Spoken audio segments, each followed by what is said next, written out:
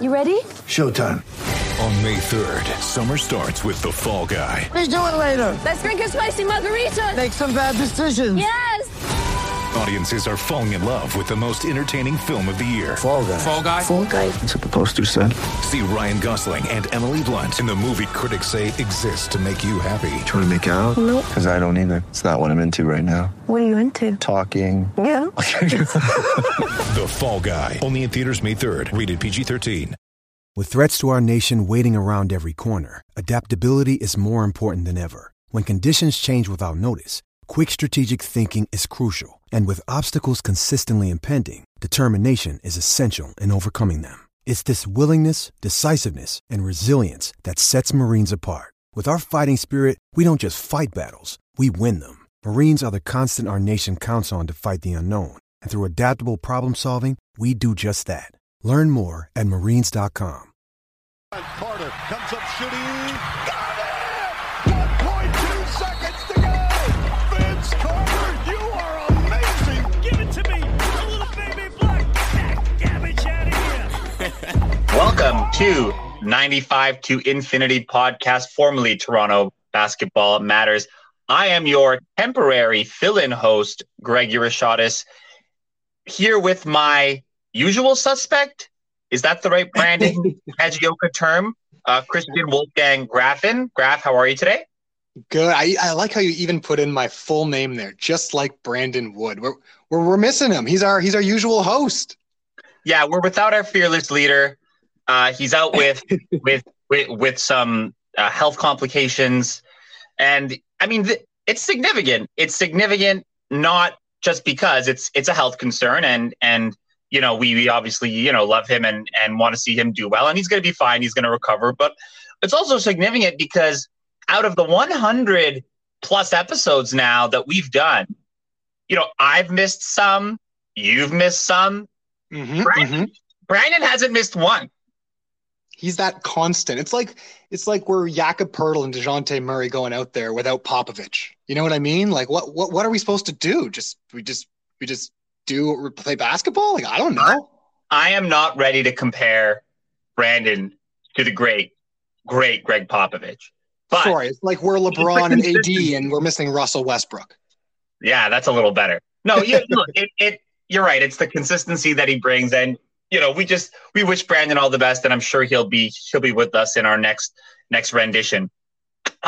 Look, I want to start us off like we always do, talking about the Raps.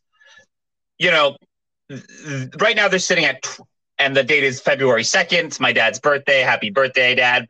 Yeah. We're sitting at 26-23, 6-4 in our last 10. Coming off two massive wins against the Miami Heat. I'm pretty sure there was a Hawks victory without a Trae Young slipped in there. But I want to talk about those Heat games.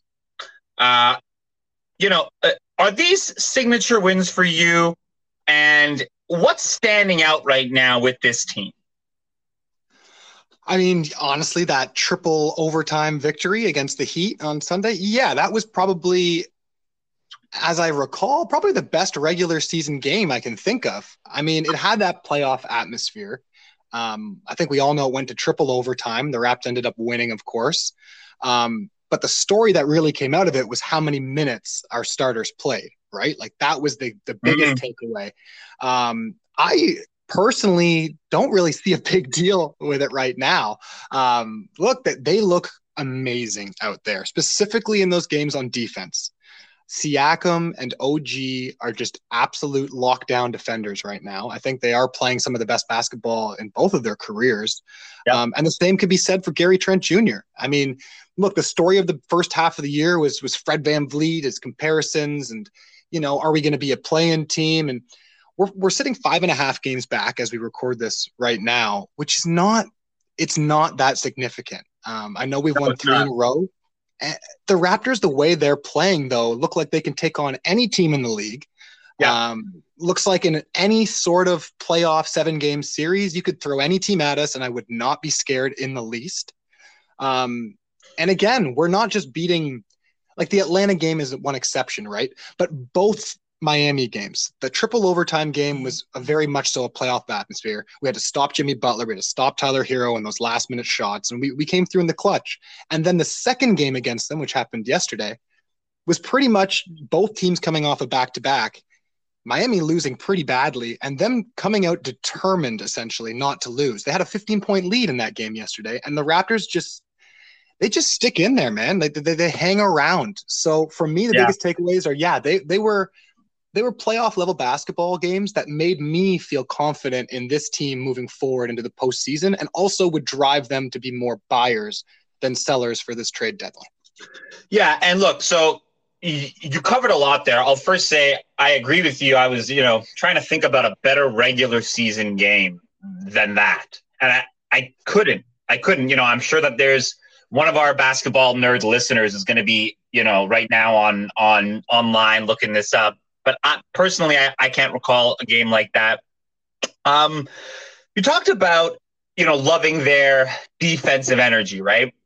Now, the team, although they're third in steals, right? We're third in steals. We obviously have this switchable front line. We're 15th in defensive rating. Okay. And when you look into that, why that is, I think a lot of it has to do with the fact that we're last in defensive rebounds, right? Like it doesn't count as a stop unless you close out with a rebound. And this to me is a real concern with the group. And, I'm wondering if you can continue to have this kind of imbalance, right? Where on the one hand, you've got such great on-ball defenders, but on the other hand, there's no, even just a body in there that intimidates people to get inside, right? We don't have that. And the question is like, okay, in modern basketball, do you need it? But again, in the case of the rebounding, the best defensive rebounding teams in the league are like Golden State, Phoenix. I forget the third one. There's Milwaukee. I think they're strong teams. You talked about the trade deadline. Is there someone that you think can fill this hole? It's interesting. I mean, okay, so yes, I do think there is a lack of defensive rebounding. However, we kind of knew that, right? With the roster constructed, you're right. We don't have that typical Jonas Valanciunas board eating sort of big. However, we're leading the league, or top of the league, I should say, in offensive rebounds. That's the flip side. Yep. It's all effort. It's all effort. And you see it from someone like Precious, who, sure, he might not be the most skilled player, but he goes out there and gives that 100% effort. Scotty Barnes, 100% effort. He's crashing the boards every time. Even OG is crashing the boards every time. So I think we can make up for it. And for me personally, I had this debate about what should we really go after at the trade deadline? Is it a big, or is it someone who can score off the bench? Or is it someone who would, put someone like Gary Trent or Barnes back to the sixth man role so that they can kind of slot into our starting lineup? I still think a big man like Jakob Poeltl, for me personally, would be perfect, just simply because of the way that Fred VanVleet operates. He's such a great pick and roll player. And you look at sort of a pick and roll assist player, or someone who has the most screen assists, and someone like Poeltl, they're top of the league, right? So I do think that there is some benefit there. Plus we have a kind of, in my sense, a free trade asset in both Flynn and Goran Dragic. Seemingly other teams want Dragic, right? Like that's the report. I don't understand why. I mean, look, I think it's been beneficial that we haven't played him. I'll say he's well rested. Yeah, he's well rested. That's for sure. But look, people in their minds are thinking 2020 playoffs, right? 2021 playoffs. That's the last time they saw him play, really. And he averaged 20 points a game. So they're just in their minds thinking, if we can get him back to that, well, shit, we might have something. We might get a steal from the Raptors, even though Masai has never lost a trade in his life. Wow. So I don't know. I think I would still look big man, but there is an argument that could be made for like a Spencer Dinwiddie, for example, as a guard that could either be a sixth man or can slot into. It depends on, on how you work, but clearly something has to happen before the playoffs. We can't keep playing 50 minutes a night every single night just to get wins. Yeah. And, to your point, if you look at the numbers, our bench plays the least minutes in the league. I agree with all you said there. something you mentioned that I want to pick up on, a player you mentioned that I wanted to pick up on, Gary Trent Jr. Five straight games, 30-plus points, 5 threes. He tied a record that DeMar has. He's on an elite list of players in the league that have accomplished that feat. What is this guy's ceiling? Because when we first signed him, I did think he was a good upside pickup. I've been so impressed with his defense and just his competitive tenacity, right?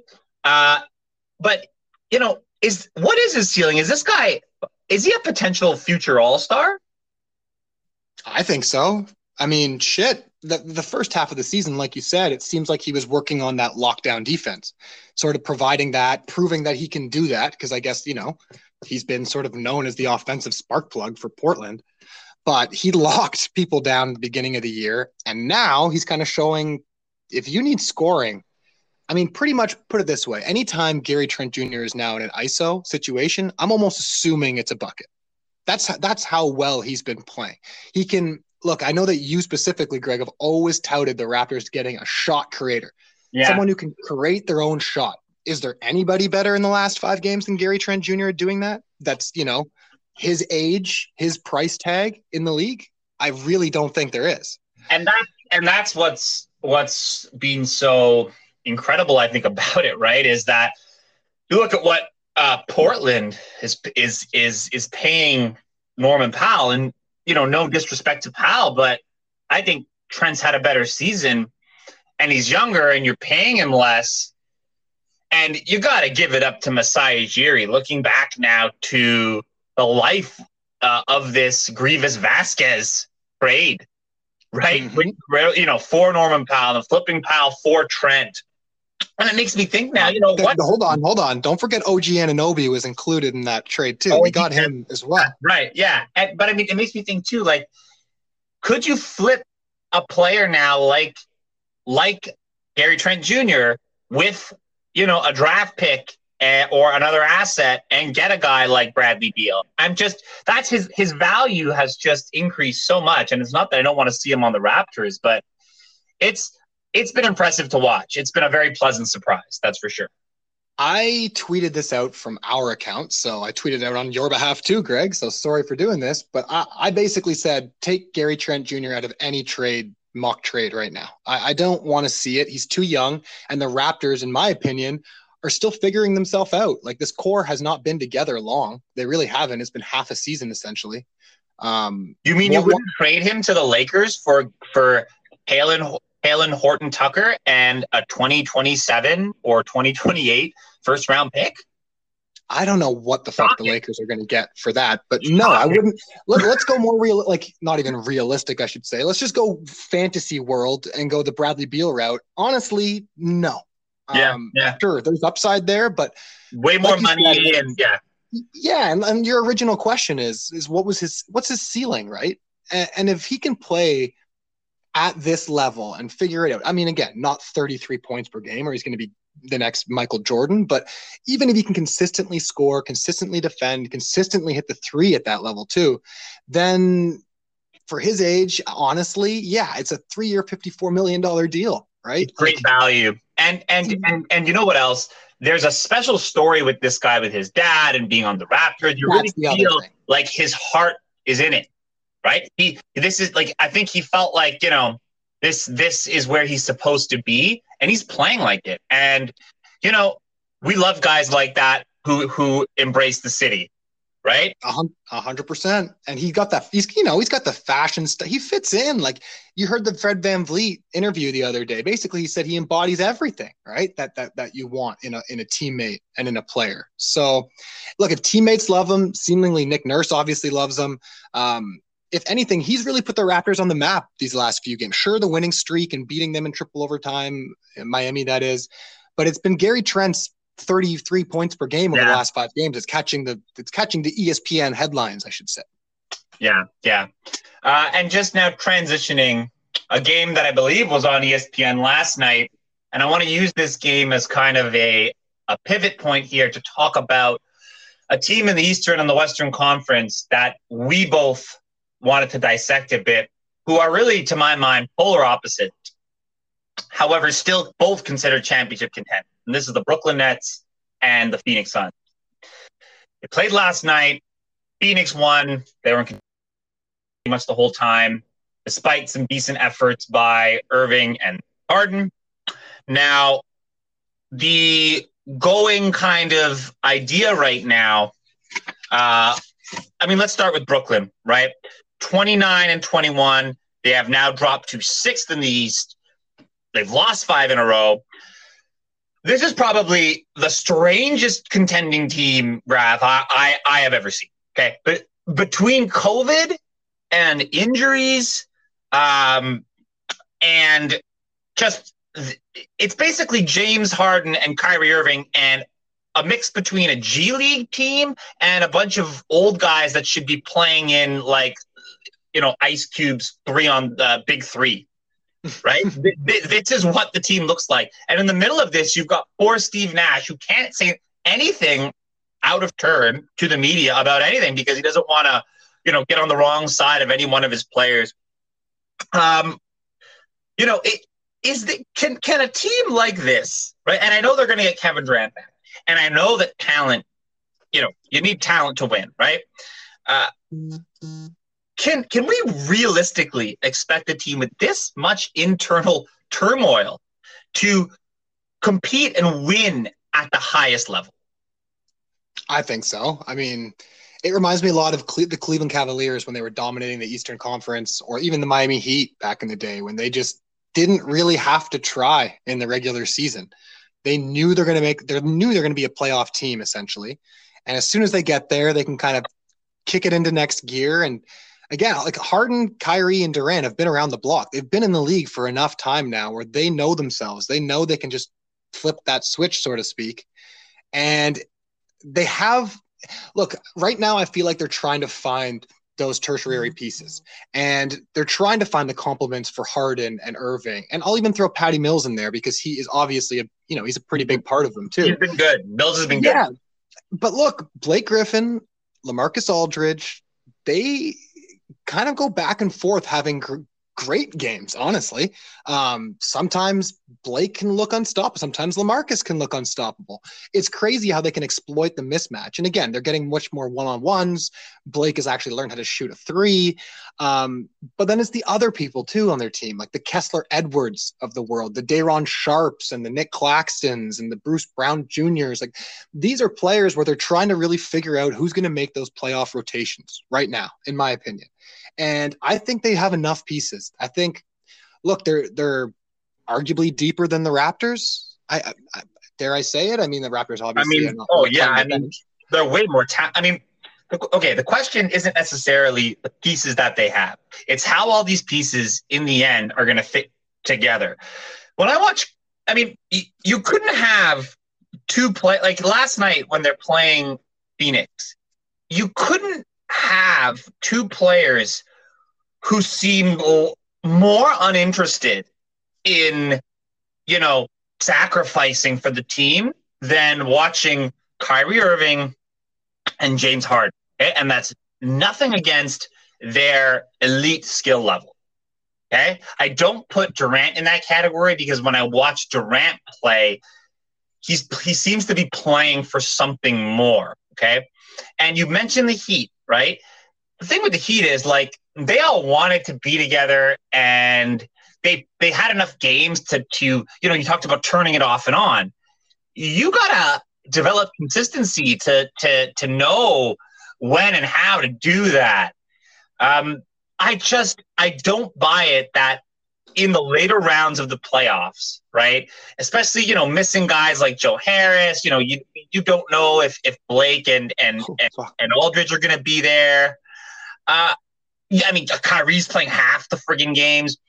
I don't know if there's enough, integrity in the team to weather, a Giannis and the Bucks onslaught in Milwaukee.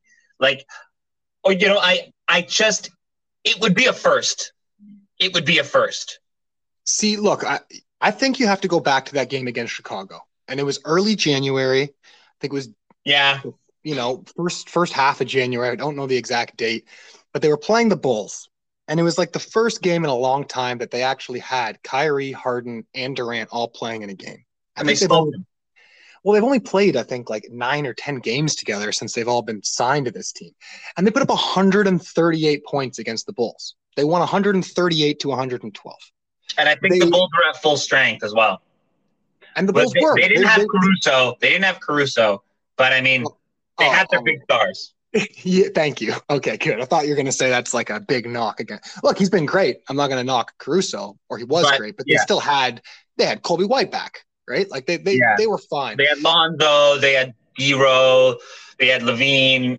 Yeah, and they got smoked. But is Chicago, like I put Chicago below Miami. I put Chicago below Milwaukee. And maybe even right now, Philly, to be honest. Like again, against the elite teams in the playoffs, and you're not going to have Kyrie for all those games.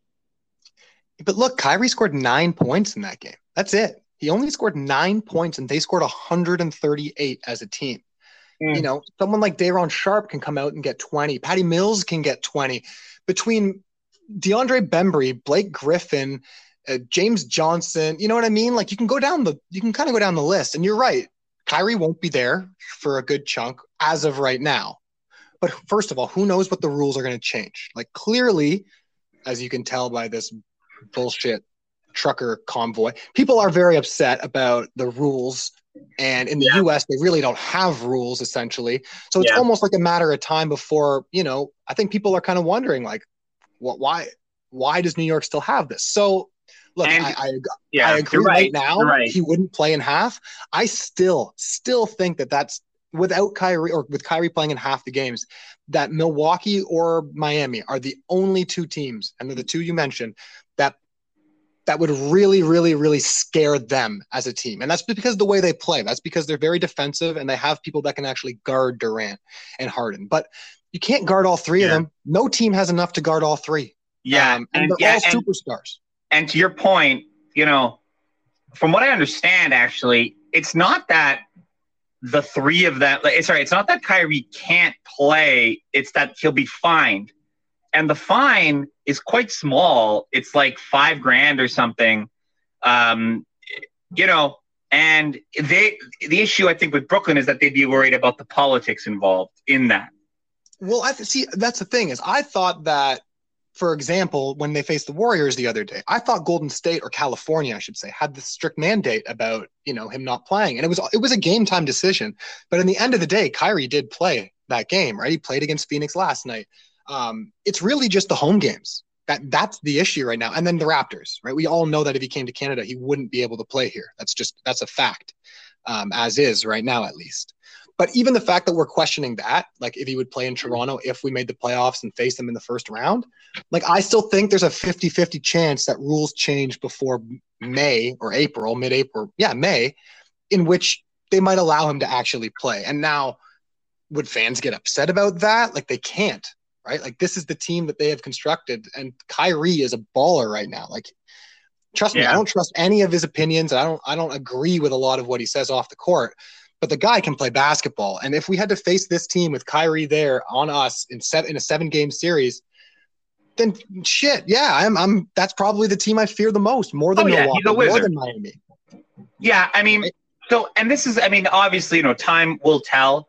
I think a healthy Kevin Durant as a leader will solve a lot of these things. There's just something strange to me about watching Kyrie and Harden lead a team. Okay, I want to talk about the other team involved in that game last night, the one who really should be headlining things right now, and that is the scorching hot Phoenix Suns, winners of their last 11. They have a record of 41-9. Their 11-game winning streak is the second best winning streak this year in the NBA, and that's second best to their first win streak that I believe was 16 or 17 games, something like that. They're the only team in the league, top 3 in offensive rating, top 3 in defensive rating. They probably have the best leadership core mixed with young talent in the league, right? And not just, not young, like unproven young, guys that are really blossoming right now, right? Third, fourth year pseudo-star players. My question to you and I frame it this way because at the start of the year, Phoenix wasn't in the top probably 5 in people's mind in contenders, right? But you look at them now. Yeah. Well, I'm just, I remember I used to watch finals. I like to watch my NBA gossip shows, right? And I remember they were interviewing Matt Barnes, okay? And I like Matt Barnes, okay? I'm all about the smoke, okay? And his opinion was that Phoenix, they basically were like the Miami Heat of the year before. He said that it was just because of strange circumstances and he doesn't see them competing in the West.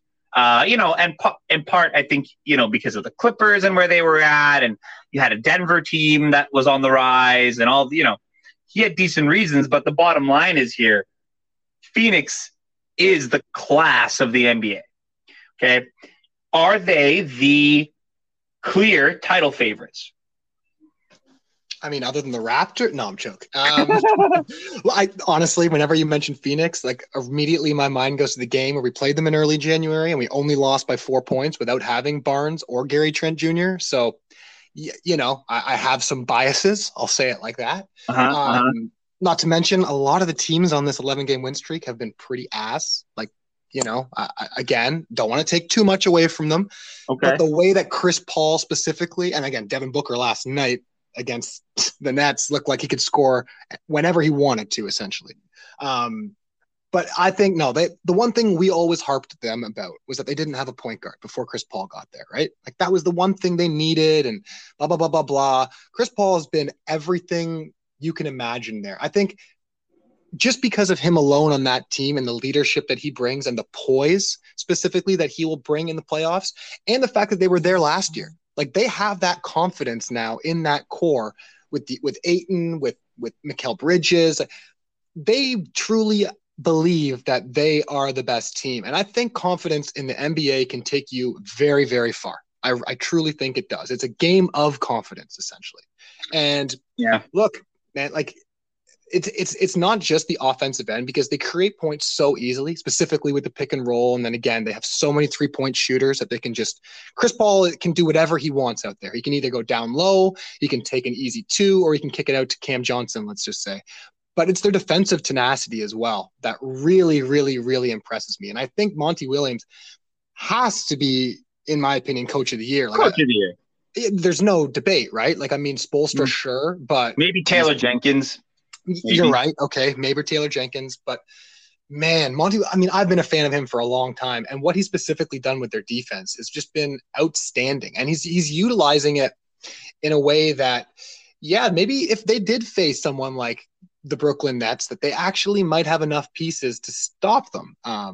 So I don't know. I don't want to get too high on the Suns because I'm kind of like your boy there. I'm kind of Barnes, yeah, man. I understand where he's coming from. What is it then? So what is it? Because it's not like I was coming out, and I'm a basketball junkie, right? It's not like I was coming out to start this year and saying, I thought Phoenix was going to be good. I thought they were going to be in the mix in the West. But, I didn't come out and see them as, the team that was going to do what they've done here, right? What is it about them then that makes us think that they aren't that team? See, do you want to hear me? Yeah, for me, I think it would be probably the uncertainty at center. And I know that they've had great, JaVale McGee, Bismack Biyombo, they've came back and done really well. But I don't trust Ayton. I guess it comes down to that. You saw what Giannis did to him last year. That's the first thing. And then also like the whole contract situation where he didn't get it and stuff like that. I see. So going into the year, you didn't think the team mojo was going to be right. True. And again, Chris Paul, he's the stabilizer of all state. Like he can keep any team on the right path. I mean, shit, he brought OKC single-handedly into the playoffs Love the year it. before, right? Love like that. How crazy is that compared to what they look like now? But man, it has to be their big men. Like that's what it has to be for me. Their wings and their guards are all great. Here's what it is for me. They don't have that top 5 wing scorer that championship teams of the last, 10 years. I mean, even going back, into the 90s, right, with Jordan, sometimes or traditionally have, right? So you think about LeBron, you think about Kevin Durant, you think about Kawhi Leonard. And I think the question, like, how much do you really, because Chris Paul's he's gonna run that offense. He's gonna keep everything calm. He's gonna set the table for dudes. But at the end of the day, he, like a player like Fred VanVleet, is limited size wise, can't always get his shot off when he needs to. So to me, the question is, and you talked about him already, Booker.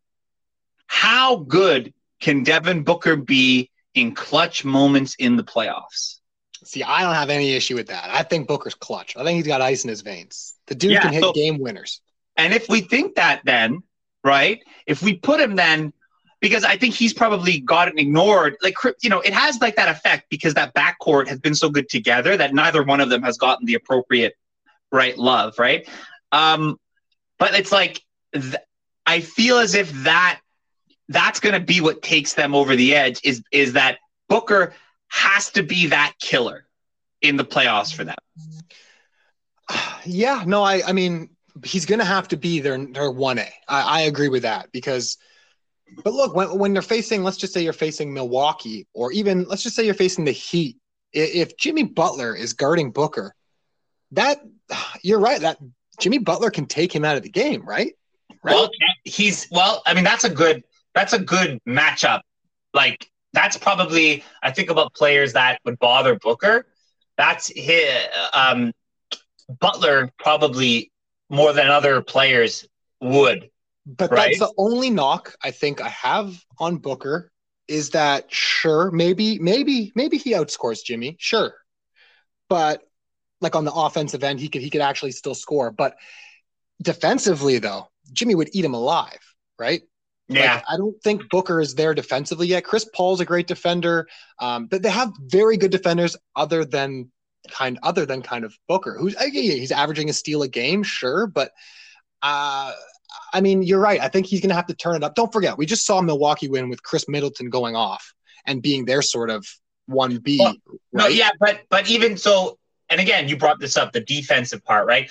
All those players I mentioned, even LeBron and even KD, okay, but especially Leonard, and I should have mentioned Giannis, okay, who's kind of like a big wing hybrid, okay? They can all impact the game on both sides of the court. They can make like these geometrically, right? Like plays that defy the normal parameters of like athletics, right? Like the Giannis, the Giannis block on the alley-oop, the LeBron chase down block, right? We saw it in Toronto, the numerous Kawhi Leonard plays where like, how did he get there, right? On both sides, where they can will a team to victory, right? And Phoenix, as good as they are, as a collective, as a team, as a culture, do they have a player like that can truly elevate them in the greatest moments? We're going to find out. I mean, I'm not even convinced yet that they're going to get past Golden State, assuming that Draymond Green is healthy. And so my last question then to you is, should Phoenix make a trade? Should they? You've got a guy like Cam Johnson on your bench, young guy, lots of upside. I'm sure there's some teams out there that wouldn't mind, giving up, say, a Jeremy Grant for a young talent like that. I couldn't. I truly couldn't. I couldn't make a move unless you were fleecing another team in the sense that you were not fleecing another team, I should say. The best way to say it is unless you're basically trading with a team who doesn't care about this year, Yeah. Right? And they're looking towards the future. That's the only way in my mind they would trade anyone. Because there's just the chemistry here is great. And specifically with Cam Johnson, man, that guy is the 3-point shooting young, sort of wing prodigy that when you put him beside Mikal Bridges out there, damn, that's a lot. That's tough to beat on both ends of the floor, right? It's hard for teams to really be able to stop all 5 positions, and he brings that level. Is he a win now? I don't have the same obsession with Jeremy Grant you do. Is he a like win? Jeremy Grant? Well, okay, I use that just because Grant's name has been floated around. But I mean, if you were to look out to improve your team, if you're Phoenix, what could you do? I don't know if they can do anything. I think they just kind of have to stick to what they're doing. Same. I agree with it. I think they have to stick with what they're doing. They have to run it back. They have to see how far they can go. And look, if they are able, let's just say, to get out of the West, right, and they lose again in the finals, well, then, maybe it's worth like a little shakeup. Like a tweak, they lose in the first or second round, then sure, you kind of look to sort of change everything, because at the end of this year, a win now move, yeah, exactly. So I don't think. I mean, if anything, it would be a small piece. It would be adding someone that they could come in off their bench and sort of relieve Chris Paul, I think, if anything. The move they did earlier this year that I liked the most was Bismack Biyombo. They signed him to the 10-day, 3 times, and then basically they signed him to their roster so no other team could get him, because they know that down low, Ayton and JaVale McGee – I mean, JaVale McGee's been playing outstanding right now. He's playing above his level usually. He's playing above his ceiling. But come playoff time, they're a little bit older, and Ayton's a little bit unproven. Do they have sort of that guy? And I think that was a good move. So I think, if anything, it's going to be small things like that. I don't think they can do anything around the margins, just tweaking around the margins. They can't do anything major, not when they've won this many games. Like, there's no way. It's also criminal that not one of them is a starter for the All-Star game. Like that. That's. And look, so speaking of things that are criminal, I got one more question about Phoenix quickly, and then we'll move on. Is Chris Paul an MVP candidate? Yes, without question, he's an MVP candidate. And it's for the reason I said before. This team was running Devin Booker as the point guard before Chris Paul got there. We have to remember that. Elfrid Payton was also running they had an issue at point, and they didn't have a true point guard. Chris Paul, when he left OKC, turned that franchise from, having a future to going back to the draft board and getting Josh Giddey. Like they completely changed. Not the same thing, obviously, would happen to Phoenix, but they would go back to what they were before without Chris Paul, without him. I truly believe they'd be like an 8th or 7th seed without him. They can't rely on Booker to just do all this. They have no one to actually facilitate. I think right now, if you look at their team, second in assists is Devin Booker. And that's basically because teams are doubling him, right? Yeah. Like, that's the only reason why. They have nobody else that can pass it. I think he is by far their best player and their most important player, I should say. But do I think he's actually the MVP of the league? No. I think Embiid and Jokic specifically are more valuable to their team. Yeah, they're running away with it. When you've got because it's the old adage, like, it's the Karl Malone MVP argument too, like best player on the best team or most important player on the best team, right? And he's leading the league in assists, but I don't know if you could have an MVP averaging under 15 points a game. Love Chris Paul. Love that he went plant-based. Guy was a salary dump 2 years ago. Fuck you, James Harden. Okay. Yeah, we were talking about that his contract is unmovable, right? Yeah, I mean, I just love the story. Right, as you mentioned, the whole going to OKC, not demanding a trade out of there, just taking care of his body, coming back and doing this in Phoenix. I love it. Our last segment here. I got a gripe. I got a gripe for you, and maybe you could help me sort through this. I want to talk about Philly. Okay. Oh. Yeah, I want to talk about Philly. Right now, they're 31-19. Their win is a 5 straight. Joel Embiid is playing the best basketball of his career. We talked about MVPs. He's arguably right now the best player on the planet. Him and Jokic are in that conversation. Certainly, probably the most dominant player on the planet. The expectation, however, is that, and this is according to NBA insiders, you can listen to Brian Windhorst, Zach Lowe, etc. The expectation is that Philly will not make a move at the deadline, and that they're basically willing to wait it out with Simmons until the offseason, where something might become available potentially. And it irks me, and part of the reason it does is the historical context of Philly, okay?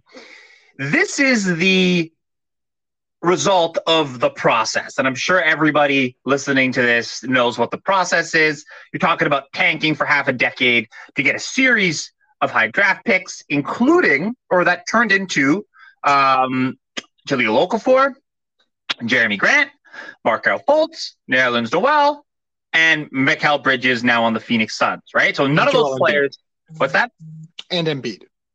Yeah, and Embiid being the crown jewel, the only one currently on the basketball court for this team, okay? Also, the player who is sitting out, right, who you're willing to let sit out for the entire season and not trade, is the reason why you let Jimmy Butler go, who then left your team and brought the Miami Heat to the finals on his back. Now, I look at what Embiid is doing, and I think about what happened with the Raptors, how there was this short window that Masai Ujiri took advantage of, and how things had to break right. But ultimately, that's sports, right? You got to be good to be lucky, and you got to put yourself in a position to be successful.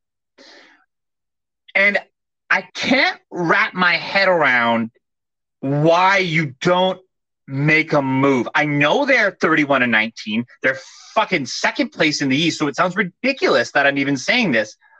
But does anybody really believe that they're going to beat Milwaukee or Brooklyn or Miami or even Chicago with only one top-tier player? So maybe you could help me sort this out, because it's grinding my gears. I want to ask you, are you more mad at Morey or are you more mad at Simmons? I wouldn't say I'm mad at anyone as much as I'm just flabbergasted by years of wasting fans' money.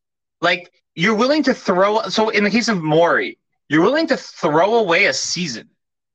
You don't know what's going to happen next year. You look at the league right now, things seem pretty wide open, right? So, I obviously what Simmons did is strange to me. I think that his whole thing with Clutch is a bit ridiculous.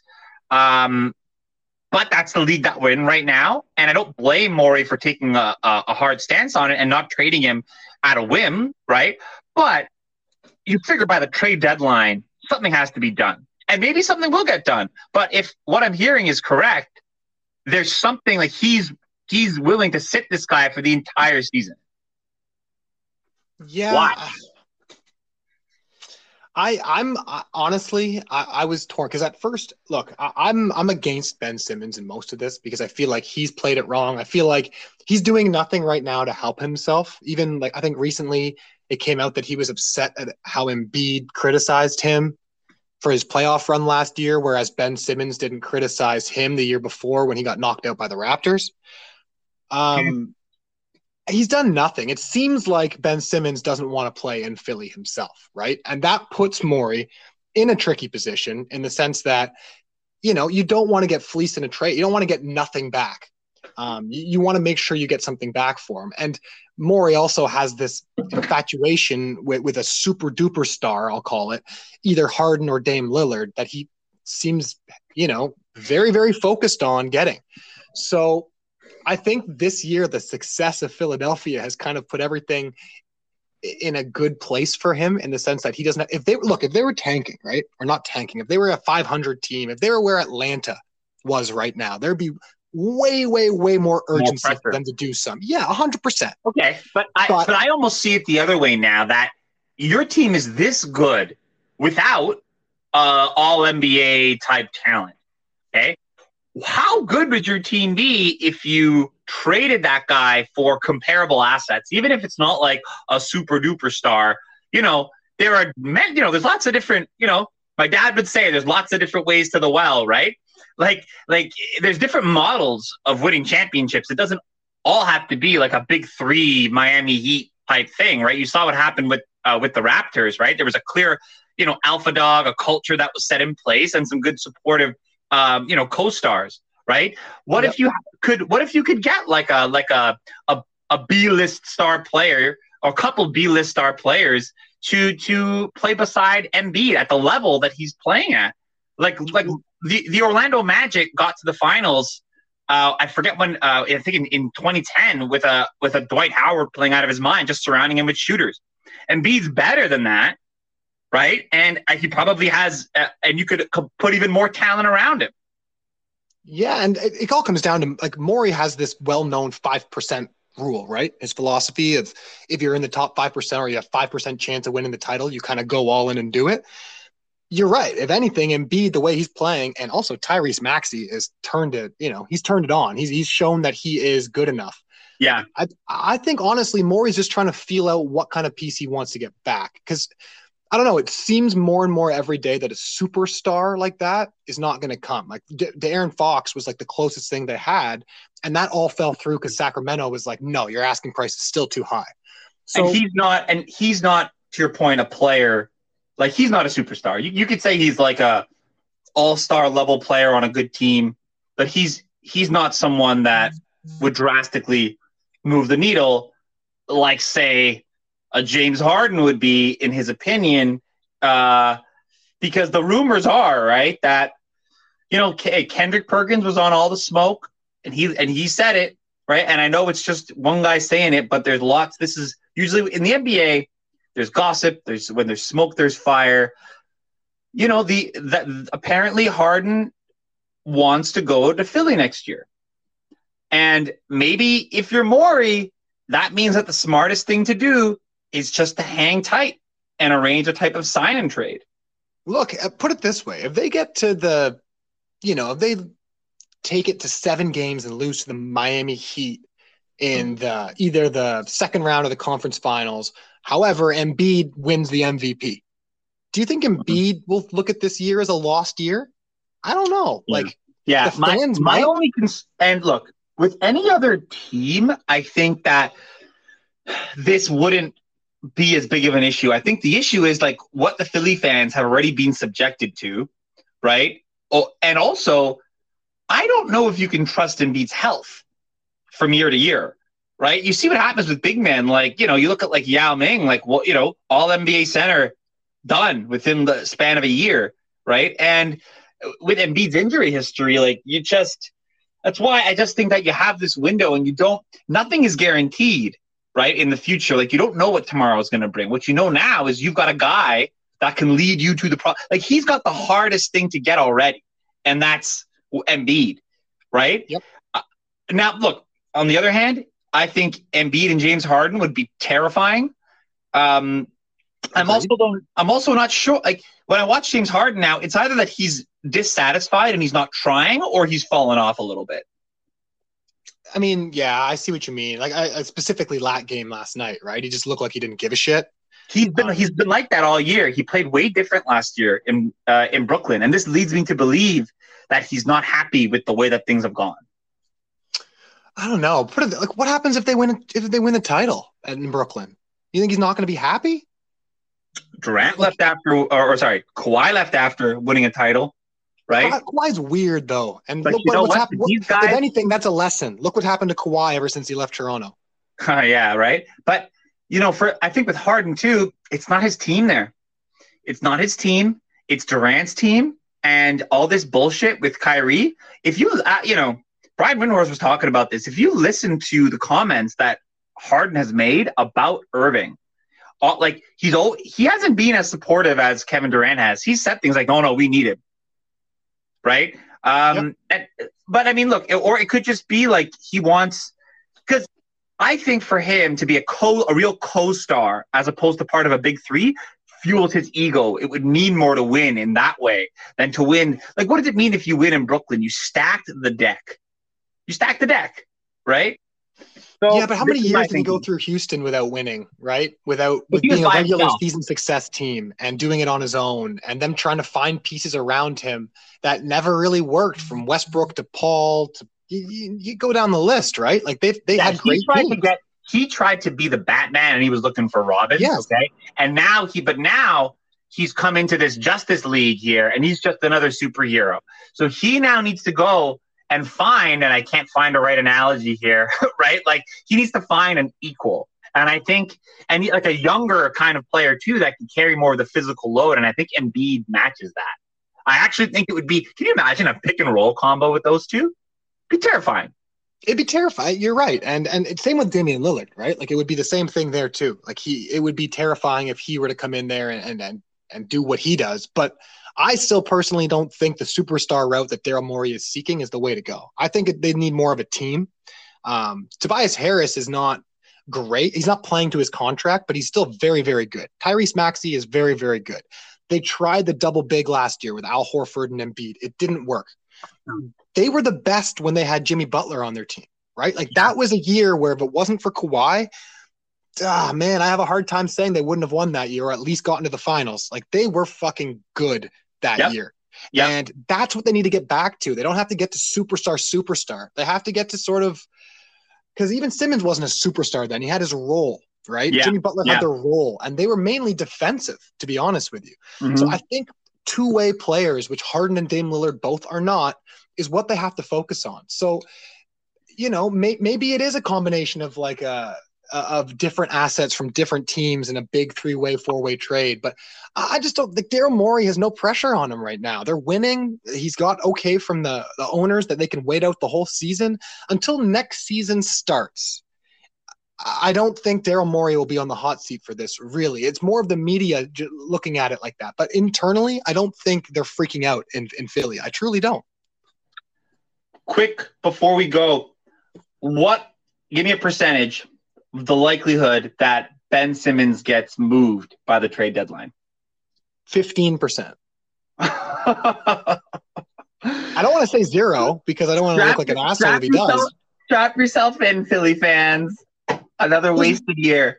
How about you? What would you say? I have no fucking idea. And with that, we are done for today. We wish our fearless leader, Brandon Kajioka, all the best on his recovery. And peace out, T-Dot. See ya.